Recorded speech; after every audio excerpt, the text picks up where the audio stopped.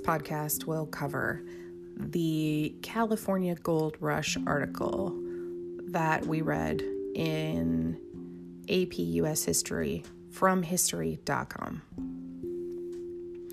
The California Gold Rush is actually not a rush. It's a slow burn to a rush. And the reason I say that is because gold was originally discovered in January of 1848, but the person who discovered it at Sutter's Mill kept it a secret. He was worried that he would lose his land, and he ended up being right. Once the word got out that there was gold to be found very easily on his property, he did in fact lose it. But in January of 1848, the owner of Sutter's Mill is just keeping it under his hat. He is using Native Americans in the area as free labor. He doesn't treat them very well, so he doesn't have a great relationship with the tribes there. And he is also trying to keep his discovery of gold a secret. However, that doesn't stay that way. A storekeeper not too far from where the gold was originally found actually wanted people to come and dig for gold because he was a storekeeper. He believed that that would be a huge boon to his business. He could sell shovels and all sorts of other supplies to miners who wanted to come in and find gold.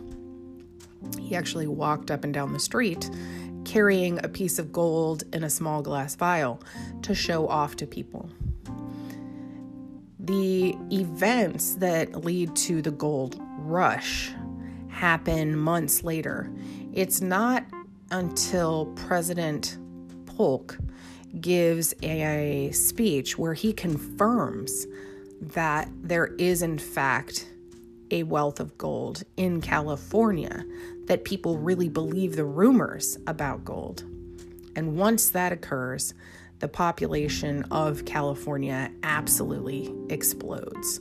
Between January 24th, 1848 and June of 1849, the population of California grows exponentially.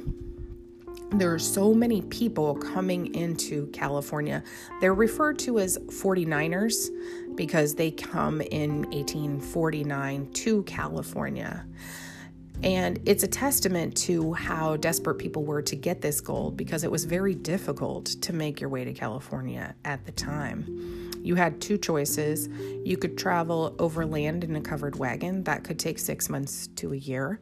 Or you could take a steamer boat around the Isthmus of Panama, and that could also take 6 months to a year. So it wasn't a quick journey, but a lot of people wanted to get rich quickly. A lot of men left their families in order to go find their fortune and then, bring it back home.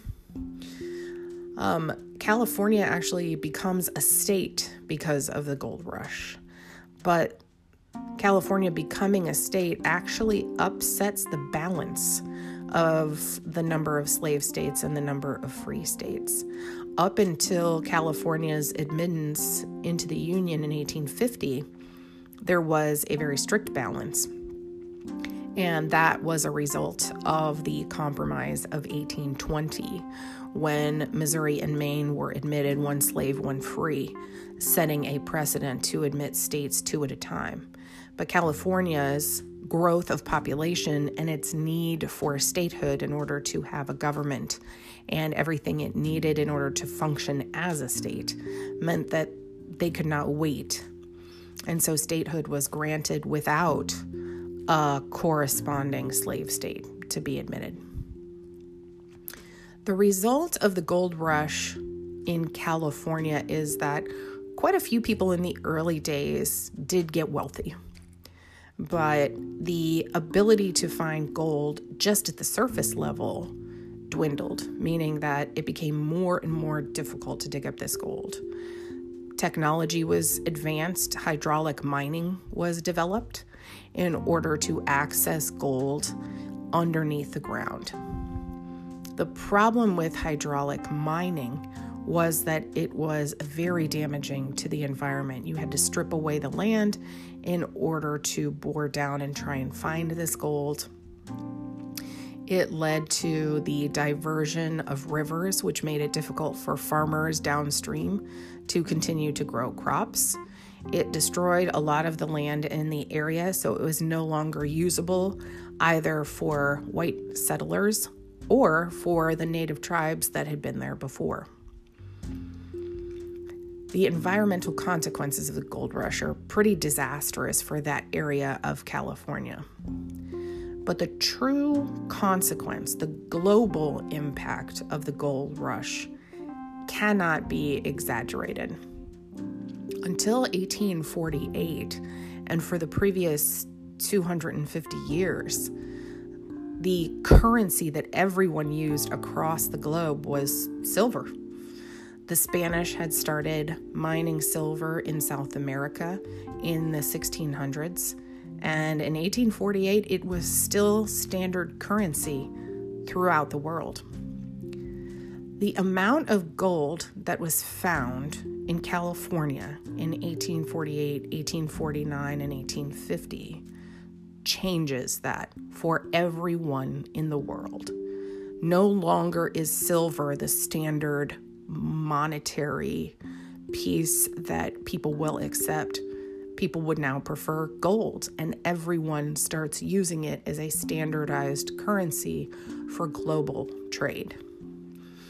So the gold rush not only has an impact on the United States getting larger and expanding west, the environmental impact in Northern California, but also globally with the change from silver as a standard currency to gold as a standard currency.